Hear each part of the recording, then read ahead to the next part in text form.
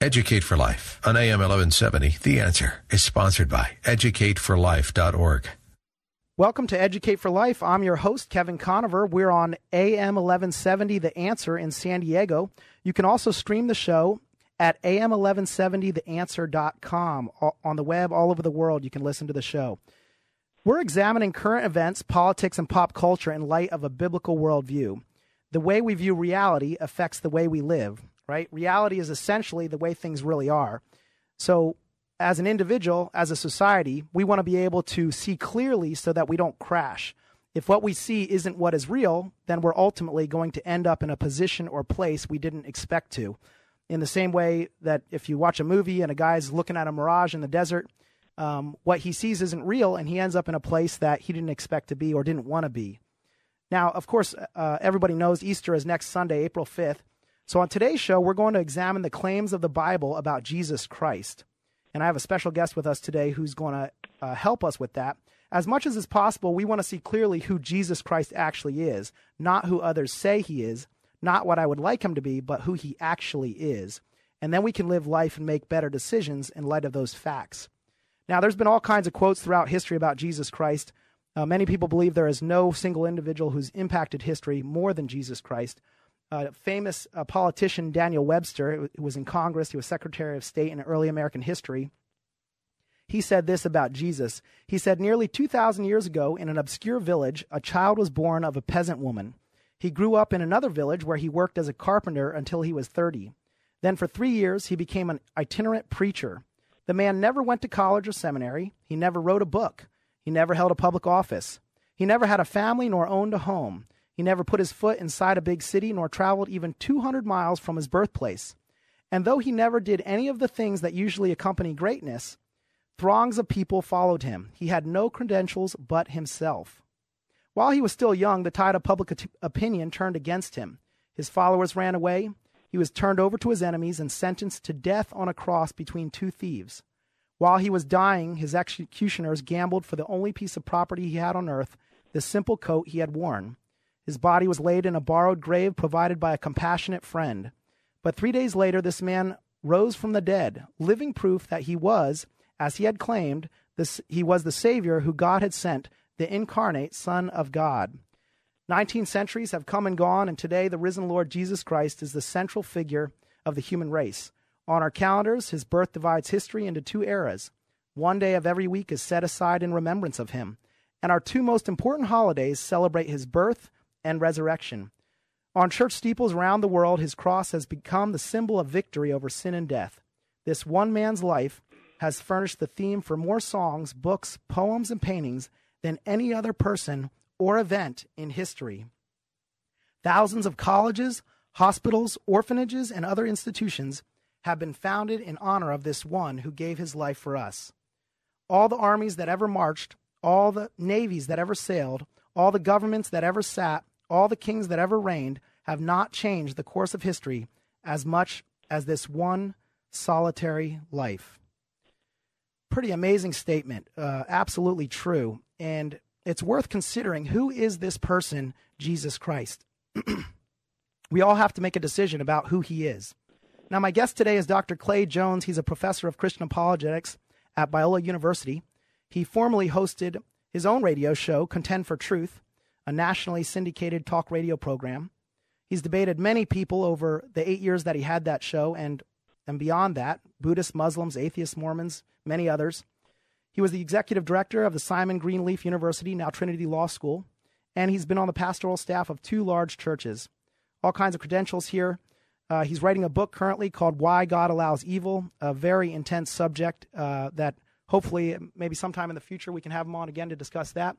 But Dr. Jones, I just wanted to say thank you for being here on the show today. It's my pleasure. Thank you for having me, Kevin. Absolutely. And I wanted to start off by just getting a little bit of background from your own personal investigation of Jesus Christ. What caused you to get so involved in studying the historical credibility of Jesus? Well, I think, it's interesting. Growing up, my father was essentially an atheist, and my mother was an astrologer. And together we attended the United Methodist Church. And it was an interesting background. My father thought that religion was a waste of time, and he was a hard-drinking, womanizing kind of guy. And my mother was into the occult, I think, frankly, trying to just find some meaning in life. It wasn't until I was 12 years old that my dad became a Christian, and I became a Christian not too long after that.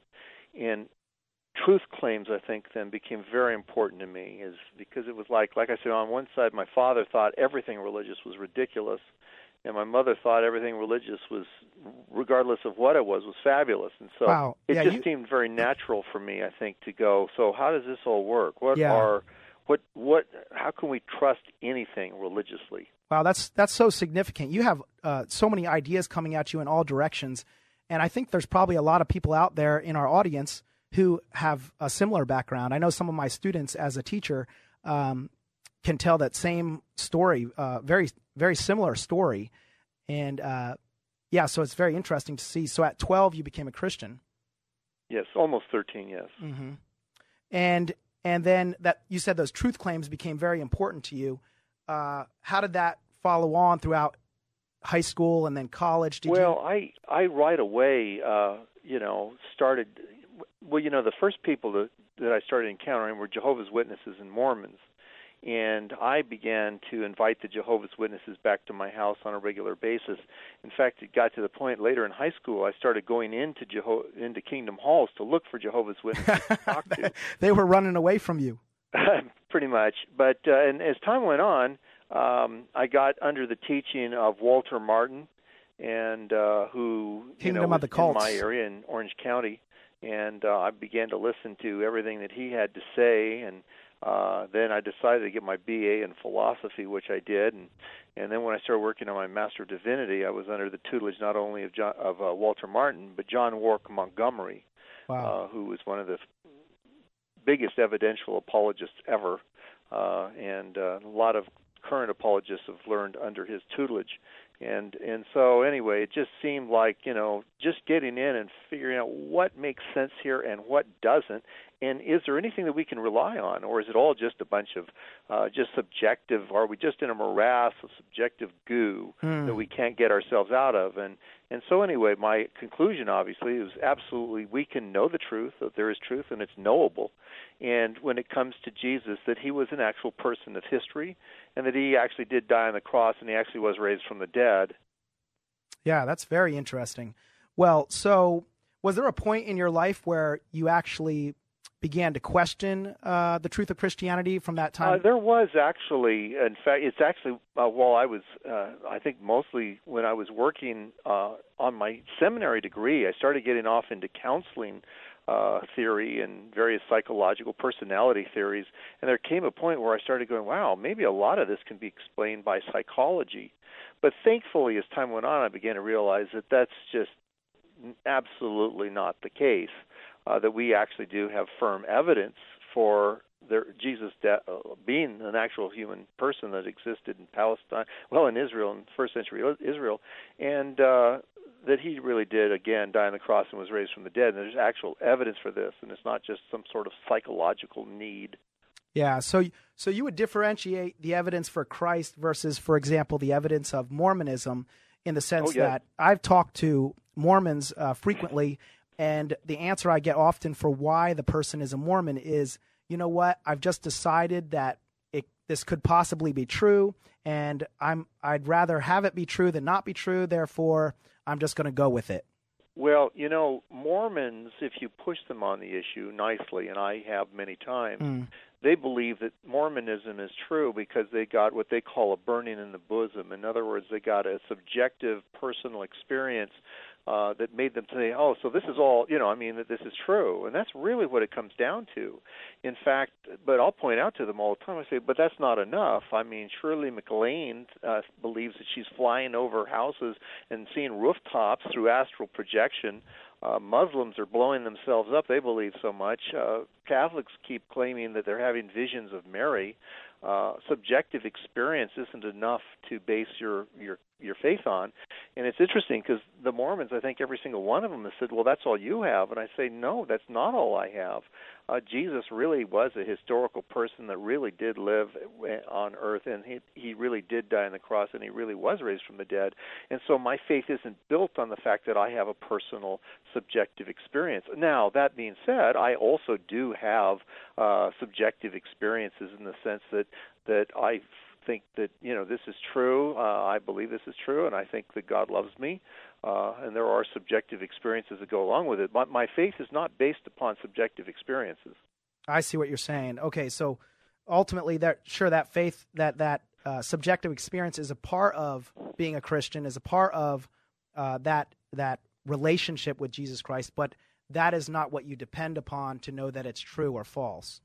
Certainly not. If you could show me that Jesus really wasn't raised from the dead, then I would give up being a Christian, because then I would just simply be like every other religion in the world. And in fact, basically every other religion in the world. Not only do Mormons basically say, hey, I got a revelation that this is true, Muslims believe that Islam is true because they say they have the subjective experience of believing that the Quran is the most wonderful book in the world. So there's some serious similarities between Mormonism and Islam. Oh, interesting. So, yeah, I've heard that the defense for Islam, like you're saying here, is that because the Quran is so beautifully written and is such a amazing language, that gives evidence that it's from God. But that's not. The trouble with that, Kevin, as you know, is that's not objective evidence. I mean, that they would decide this is the most beautiful book in the world. Well, only those who want Islam to be true are going to think that the Quran is the most beautiful book in the world. Yeah, it's very subjective. And because something is well written, well, guess what? I mean, Shakespeare wrote an iambic pentameter, and he did a really good job of it. But we don't sit there and say, well, this is the most beautiful book in the world. Therefore, what Shakespeare wrote is true. I mean, it just doesn't work that way. Yeah, exactly. And Mormonism and Islam both share as a fundamental basis this belief that the Book of Mormon, in the case of Mormons, and the Quran, in the case of the Muslims, is they're having subjective experiences that are telling them that these things are true. Yeah. Now, my guest here today is Dr. Clay Jones, and he's making the argument here on the radio with us today that Christianity is true not because of emotion, but because of evidence. And I actually agree with him. We'll be right back. Stay with us as we explore the truth of Jesus Christ as a historical figure.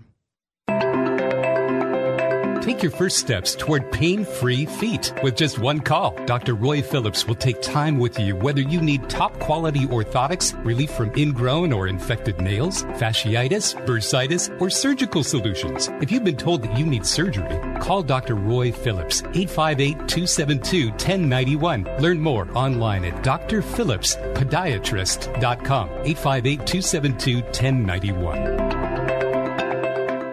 Foot pain can keep you from working and enjoying life. Call the podiatry office of Dr. Roy Phillips. Top-quality custom orthotics have changed the lives of many of his patients. They're made from a mold of your own feet for a perfect fit. These do not break down like drugstore shoe inserts. In fact, they come with a lifetime warranty. Dr. Phillips knows he's worn his pair for 30 pain-free years. Children and adults of all ages have found answers. Learn more at drphillipspodiatrist.com, 858-272-1091. AM 1170 The Answer and AM 1170theanswer.com. Welcome back to Educate for Life. I'm your host, Kevin Conover. We are on AM 1170 The Answer in San Diego. Like I said before, you can stream the show at AM1170theanswer.com all over the country and even around the world. We've been talking about the evidence for the truth of Jesus Christ. Easter's next Sunday, so of course the topic's very appropriate. I'll be speaking at the Santee Creation and Earth History Museum on April 3rd, that's Good Friday, around 6 p.m. on the evidence for Jesus Christ, kind of a continuation of this show. And I wanted to start off with another quote here. This quote is not from somebody you might necessarily expect to be talking about Jesus Christ. He's not much of a lover, it seems. He's more of a fighter. But his quote is pretty amazing. It's Napoleon Bonaparte, Emperor of the French, right? Emperor and warrior, really. He says this about Jesus. You speak of Caesar, of Alexander, of their conquests, and of the enthusiasm which they enkindled in the hearts of their soldiers. But can you conceive of a dead man making conquests? with an army faithful and entirely devoted to his memory? My armies have forgotten me even while living. As the Carthaginians' army forgot Hannibal, such is our power. I know men, and I tell you, Jesus Christ is no mere man. Between him and every other person in the world, there is no possible term of comparison. Alexander, Caesar, Charlemagne, and I have founded empires, but on what did we rest the creations of our genius? Upon force. Jesus Christ founded his empire upon love, and at this hour, millions would die for him. I search in vain in history to find similar to Jesus Christ, or anything which can approach the gospel. Neither history, nor humanity, nor ages, nor nature offer me anything with which I am able to compare it or to explain it. Here, everything is extraordinary. What an amazing statement. Now, he was in prison, it's my understanding, when he wrote this, and being in prison obviously gives you a lot of time to think things through and reflect upon your life and to read a lot. And here he seems to have met Jesus Christ, or at least grown a tremendous understanding of who Jesus Christ is. And in your exploration, Dr. Jones, would you say that you have come to the same conclusion as Napoleon here? Well, sure. I mean, Jesus is the Lord of life. He has power over death. I mean, certainly. I mean, when you consider what the largest, that you've got closing in on 2 billion people claim to be Christians. And I think it's interesting that even Islam considers Jesus a prophet. So the first and second religions, biggest religions in the world, think there's something really special going on with this man Jesus. That's a huge, huge point. Yeah, absolutely. And it is. It just, his statement it's stuff I would never think about. I mean, he has a position from history that he can reflect upon that's different than most people. And for him to say that here I had to force people to do my will, and people are forgetting me even as I'm still alive, yet here we are 2,000 years later, and Jesus Christ has people all over the world who have been influenced by him, continue to be influenced by him, excuse me, and serve him with such fervor. Excuse me. Dr. Jones, what evidence can you give our listeners that's not subjective? Can you give us that would help somebody to go, okay, this is history. This is not mere emotion or blind faith. Yeah, that's one of the most interesting things I think that you can do. You know, for instance, when it comes to Jesus being crucified, I mean, that's a foundational element. You have Tacitus, who was a Roman general, writing in about 109 A.D. He says that he says that to get rid of the report that Nero himself had burned the city, he says he fastened the guilt and inflicted the most exquisite tortures on a class hated for their abominations, called Christians by the populace. Christus, for whom the name had its origin, suffered the extreme penalty during the reign of Tiberius at the hands of one of our procurators, Pontius Pilate. So there you have a Roman general saying that Jesus was crucified. Josephus mentions, although the testimonium has certainly been unfortunately tampered with by Christians in years since, almost everybody agrees that some of what Josephus said in the Antiquities of the Jews, where they said that Pilate condemned him to be crucified and died. The second century poet Lucian wrote, "The Christians, as you know, worship a man to this day, the distinguished personage who introduced their novel rites and was crucified on that account." It's because of these kinds of things that even John Dominic Crossan, who's the co-founder of the Jesus Seminar, is about as liberal as you're ever going to get when it comes to Christian truth. Certainly doesn't believe Jesus was raised from the dead. But he said, listen to what he said. He said, I take it absolutely for granted that Jesus was crucified under Pontius Pilate. And not only that, not only was it John Dominic Crossan, but the atheist German New Testament scholar Gerd Ludemann, listen to what he has to say. He said, it is certain that Jesus was crucified around the year 30. So what do you do when an atheist professor says, absolutely, positively, it is certain that Jesus was crucified around the year 30. I mean, the evidence is that Jesus really was crucified, and I didn't even have to quote a verse, although I think that, unfortunately, people dismiss the Bible, and they shouldn't, because the Bible, the New Testament, is just a collection of primary source documents by eyewitnesses. Yeah. And people go, well, it's a book. Well, it's not really. It's really 27 books. It's a collection of primary source documents written by eyewitnesses who, some of which said, I saw Jesus raised from the dead personally. Yeah, that makes a lot of sense. Now, there's always people saying Jesus Christ was never alive. He's not even a real person. I just read this on the web. In 2013, an American scholar, supposedly a biblical scholar, Joseph Atwill, said that Jesus was never even really around. He was invented by the Romans, by Roman aristocrats. What do you say to somebody who makes that kind of a statement? That's dumb. In fact, if anybody wants to see more on this, I would encourage them to check out my blog, Jesus Wasn't a Real Person, ? That's dumb. That's actually the title of the blog. Real technical theological language there. Yeah, I mean, well, yes, that's dumb is good, solid theological, yes, indeed. But that's just crazy talk, and like I say, I just quoted three actually, one of them being Tacitus, another being Lucian. Certainly, not only that, Josephus, in an undisputed passage where he talks about the death of James, refers to James as the brother of Jesus. So to sit there and say that Jesus wasn't a real person, frankly, that's dumb. In fact, Bart Ehrman, who is by no means a friend of conservative Christianity, has actually written a book entitled Did Jesus Exist? And comes to, undoubtedly, he says, of course Jesus existed. Okay, this isn't even a question. So those who say that Jesus wasn't a real person, they're frankly on the run. Gotcha. Okay. And they should be, because their position has been debunked again and again and again, and frankly, most of them are frightened to enter into any kind of public debate on the issue. Because they could be so easily proven wrong. And we have all kinds of listeners out there right now. They're going to be spending Easter with their family members.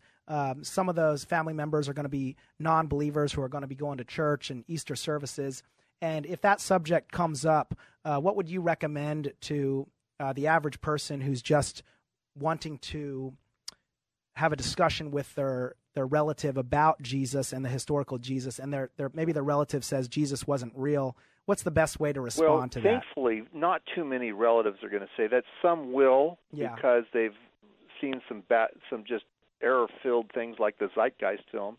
But, frankly, to just give some quick evidence offhand, I just gave some excellent evidence from Tacitus and Josephus and Lucian, who none of whom were Christians. In fact, if anything, they were, at least Tacitus and Lucian, were enemies of the cause of Christ. Again, I'm not trying to do a commercial here, but I would encourage anybody, take a look, just point people to my blog, Jesus Wasn't a Real Person. That's dumb, because it's a dumb idea. But see, if you say, well, I want more information, well, then read Bart Ehrman's book, Did Jesus Exist? Okay, that's fantastic. So, visit his website. I encourage you to visit his website. He knows his stuff and would be a blessing to anybody who looks into it. Very, very good. What other things can we consider when we're looking at the evidence? We can see that these extra-biblical authors reference Jesus. So we've got the Bible verifying the testimony of Christ. We've got extra-biblical authors verifying the testimony of Christ. Are there any logical reasons for us to believe that Jesus Christ actually rose from the dead? You said Bart Ehrman believes he lived, believed he was crucified, but doesn't necessarily believe that he rose from the dead. Do we have reason to believe that he rose from the dead?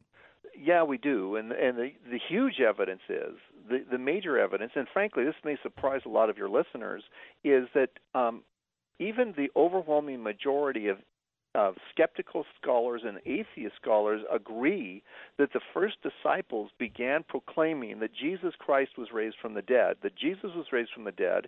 They claimed, in fact, not only that Jesus was raised from the dead, but they claimed to have seen him raised from the dead personally.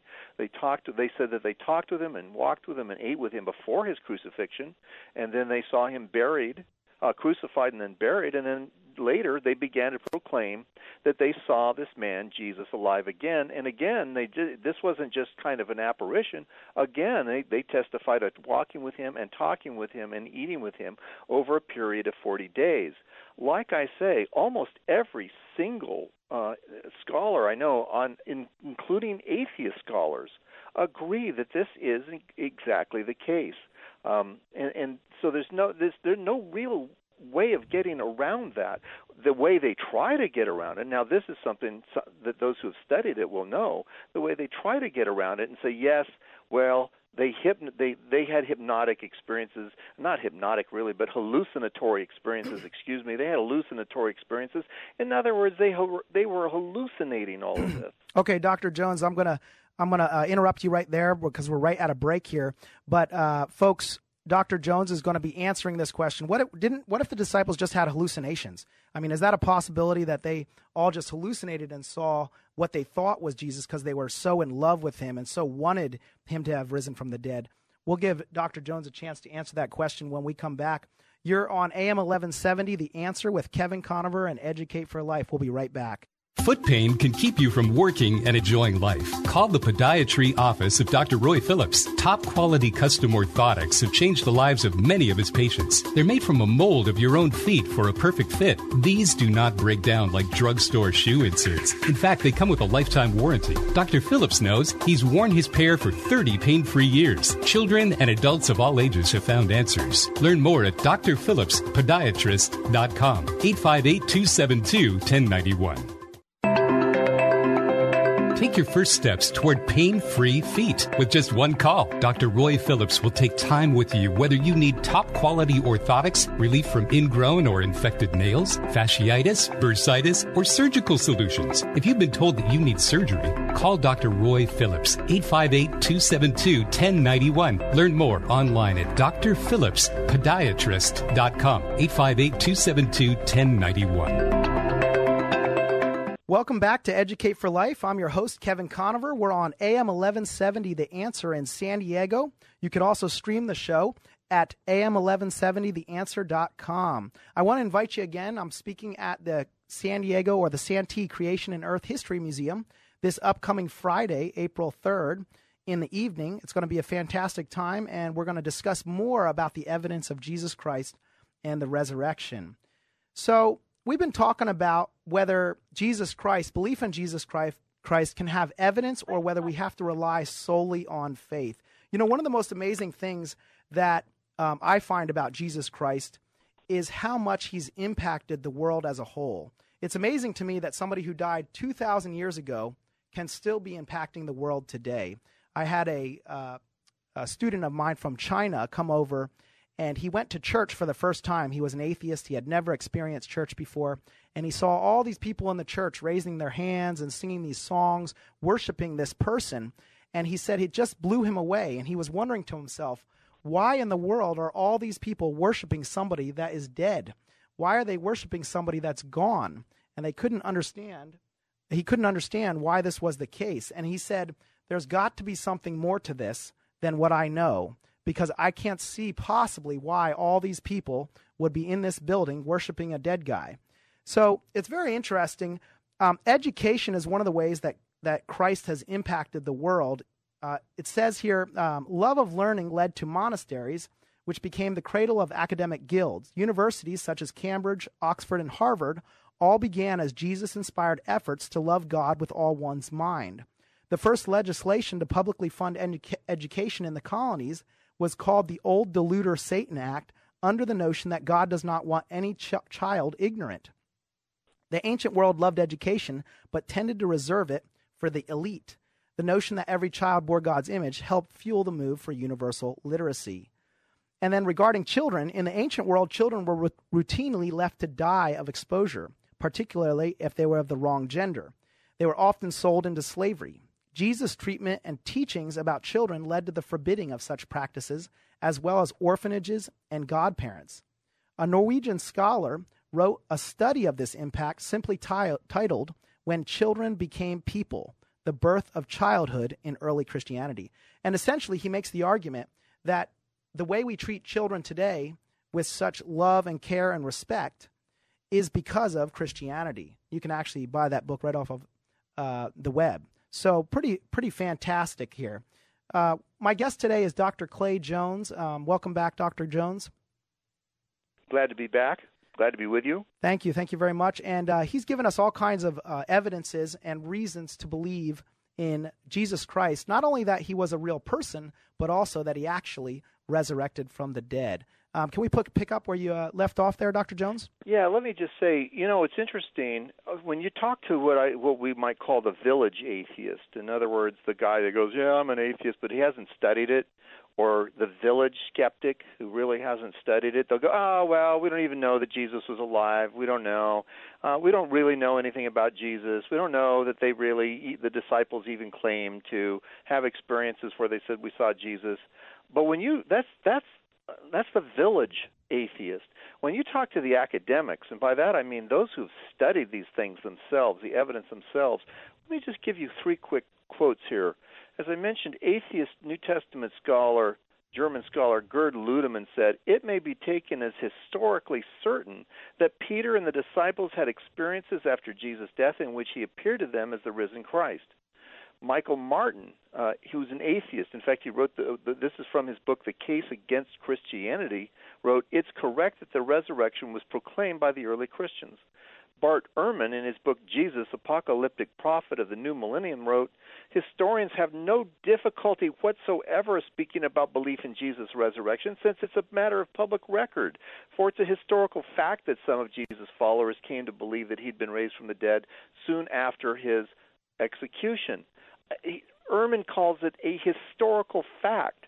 See, that's the kind of thing that people have to conclude. They have to, if they're going to look at this honestly, they're going to have to say that just as the academics do, that the evidence is that the first disciples believed that Jesus actually was raised from the dead. Okay, they began to proclaim that. Now, Dr. Clay, somebody's obviously going to ask, now, just because they believe that doesn't mean it happened. But the case you're making here is that even the atheist scholars admit that Jesus lived because the disciples believed that he rose from the dead. So they have no problem with the Jesus Christ being a real historical person. Is that what you're saying? The overwhelming majority of skeptical and atheist scholars agrees that Jesus was a human person, an actual human person who lived in the first century. The overwhelming majority, and again, the overwhelming majority of atheist and skeptical scholars believe that the first disciples claimed that Jesus was raised from the dead. The overwhelming majority. Now, they don't think that Jesus was raised from the dead, obviously, or they wouldn't be skeptics. So but they believe that the first disciples claimed that. Okay. And their answer for all of them basically is that the disciples were only hallucinating experiences of the risen Jesus. Oh, interesting. So they believe he lived, they believe he died, and they believe his disciples claimed he resurrected. But what they don't believe is that he actually resurrected. Right. They don't believe he was actually raised from the dead, obviously, or they wouldn't be skeptics. Yeah, exactly. But their answer, like I say, is hallucination. But that is a very, very weak thing to base your confidence on, because when you think about the hallucination theory has so many holes.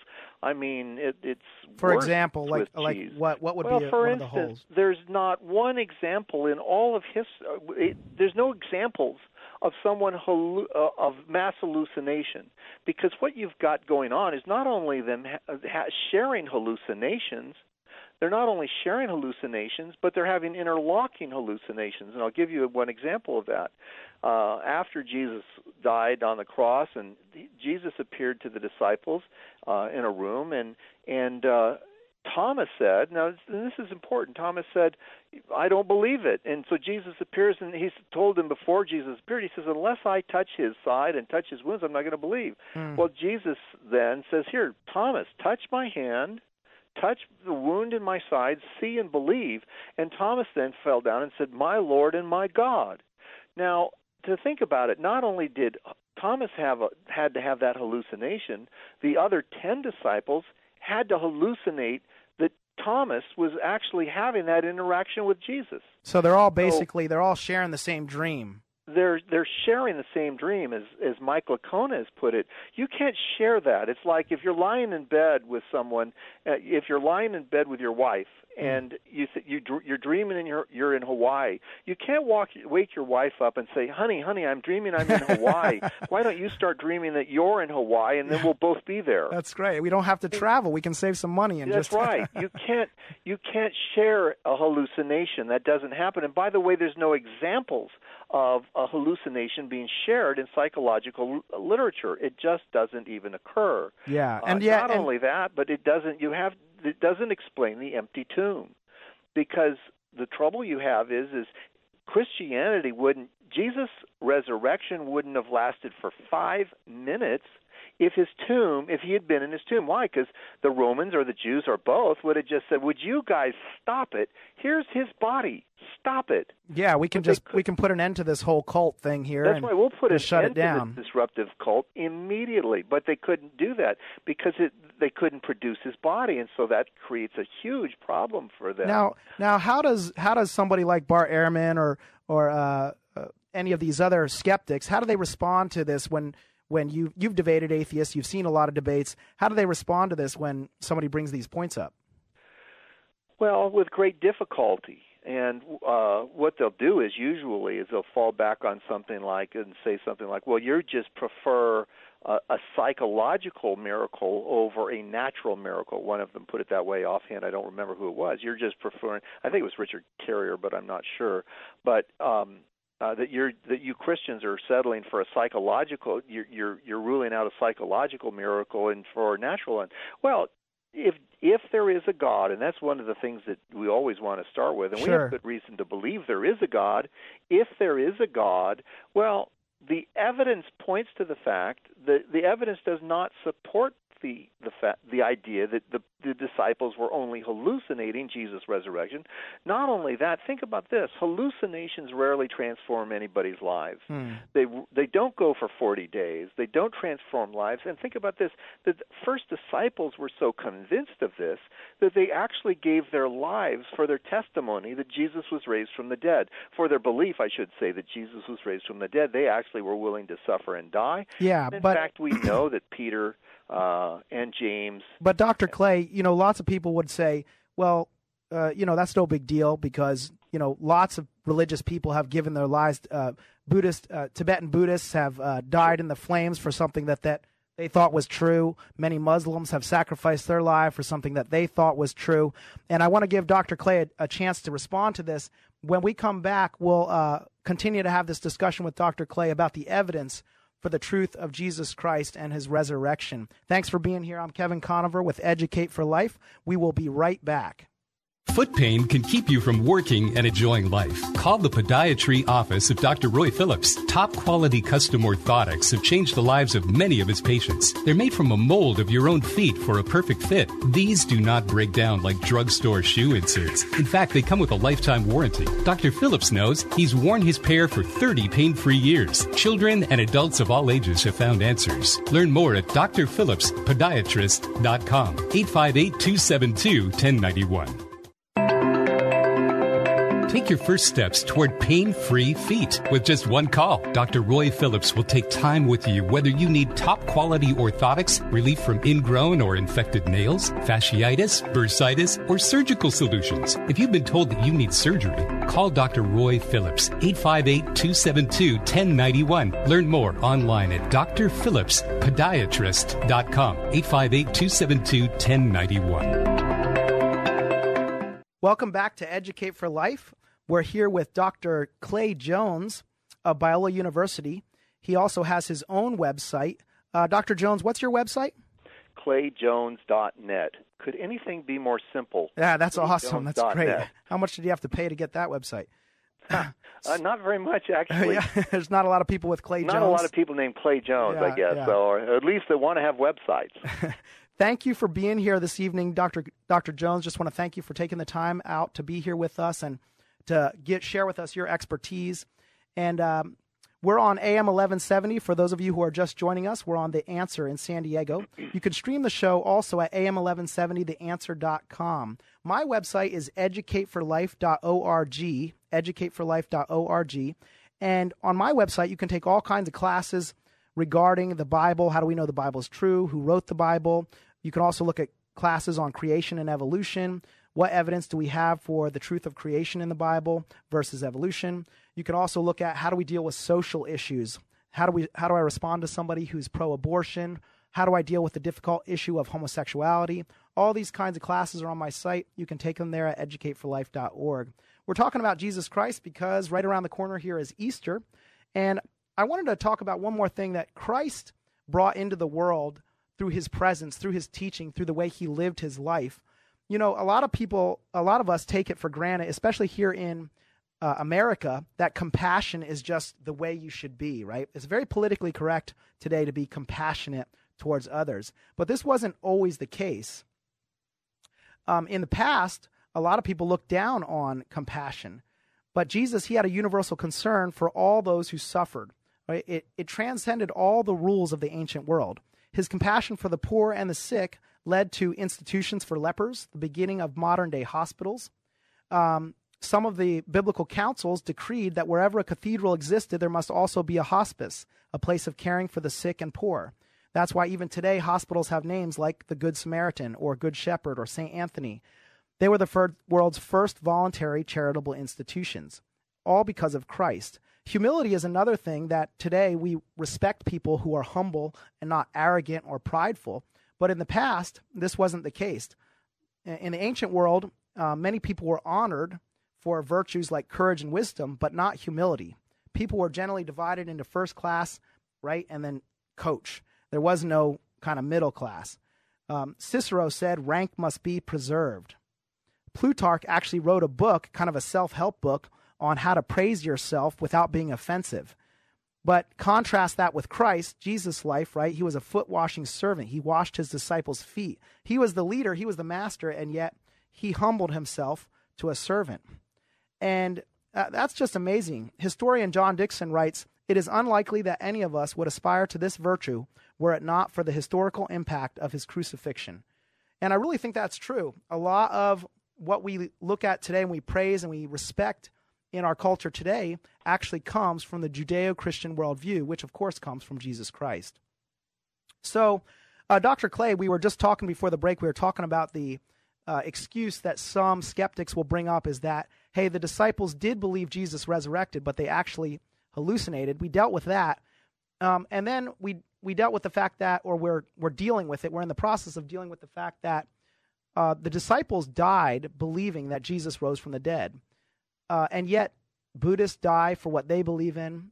Buddhists have died. Muslims have died for what they believe in. So what sets apart Christianity from these other religions?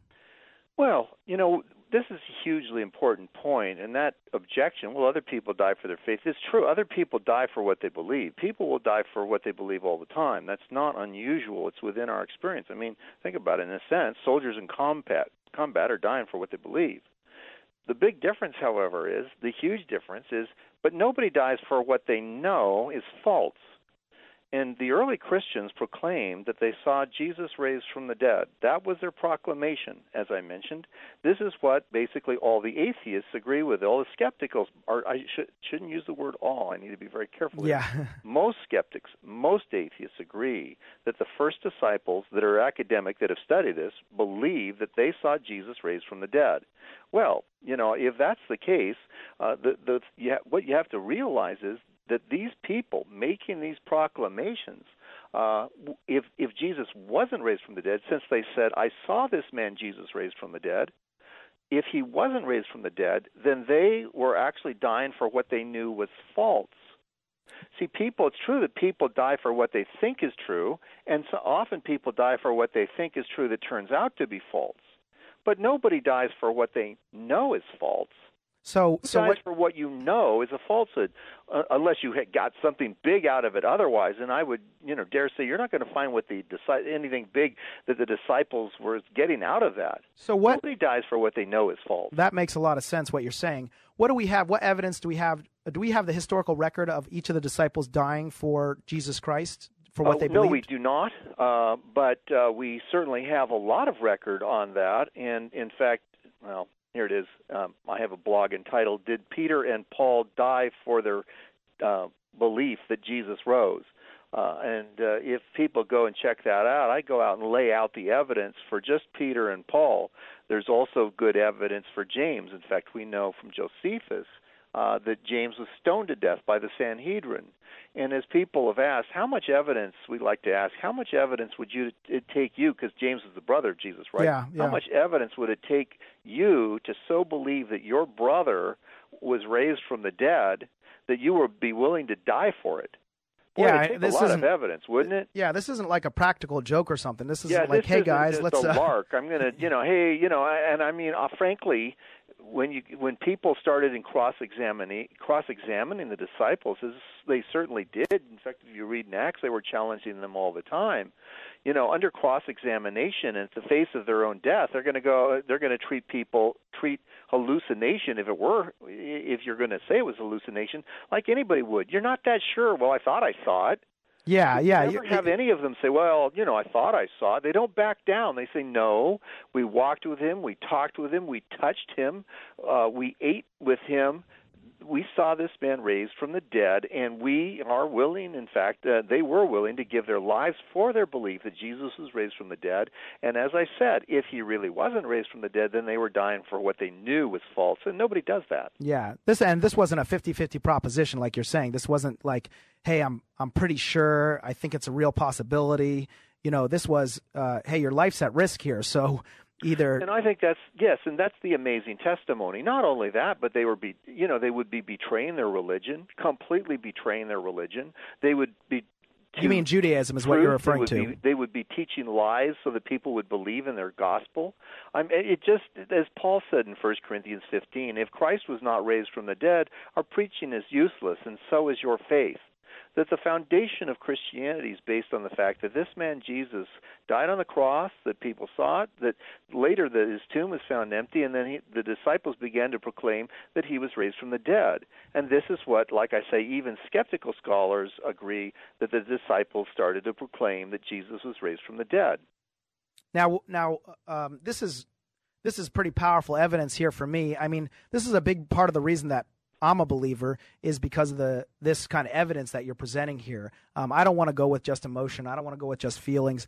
I don't want to believe something just because, I hope it's true or something. I want to believe something because it is true. And I think this evidence makes it more probable that he did rise from the dead than that he didn't rise from the dead. At the very least. I mean, the thing is we need to be aware of the heart of humankind, and you need to ask people sometimes, if I answered all your questions, would you become a Christian? And what you're going to find out a lot of times is the answer to that is no. In other words, people's objections to the cause of Christ and to the resurrection of Jesus from the dead, their objections are not substantial. Their objections are generated by the fact that they don't want Christianity to be true. And so we need to just be aware of that because, as Jesus himself said, a wicked and adulterous generation seeks a sign, but no sign will be given it except for the sign of Jonah. And the sign of Jonah was that as Jonah was 3 days and 3 nights in the belly of a fish, so the Son of Man will be 3 days and 3 nights in the belly of the earth. And so what Jesus was saying is that it's actually a sign of a wicked and adulterous heart that you say, yeah, but it's not enough evidence for me. The evidence is there for those who want to receive it, who are willing to receive it. And those who don't, well, they're responsible for the fact that they're rejecting what is obvious truth. Yeah. So when we're talking to family members or relatives and we're having this discussion about Jesus Christ, a big part that plays into this is actually prayer, because what we're also hoping for is not just an intellectual breakthrough. We're actually hoping for a spiritual breakthrough, too, here, a heart issue. That's absolutely correct, is that people, frankly, again, people don't want Christianity to be true. And when somebody doesn't want it to be true, they will start to give you one insubstantial argument after another, like the idea that people can share hallucinations and even interlocking hallucinations, which there's no record for in the history of the world. That people have ever shared an interlocking hallucination. That's not within psychological literature. There's nothing that supports that idea. Yeah, that makes a whole lot of sense. Well, Dr. Jones, I just want to say thank you so much for being here on the show with us.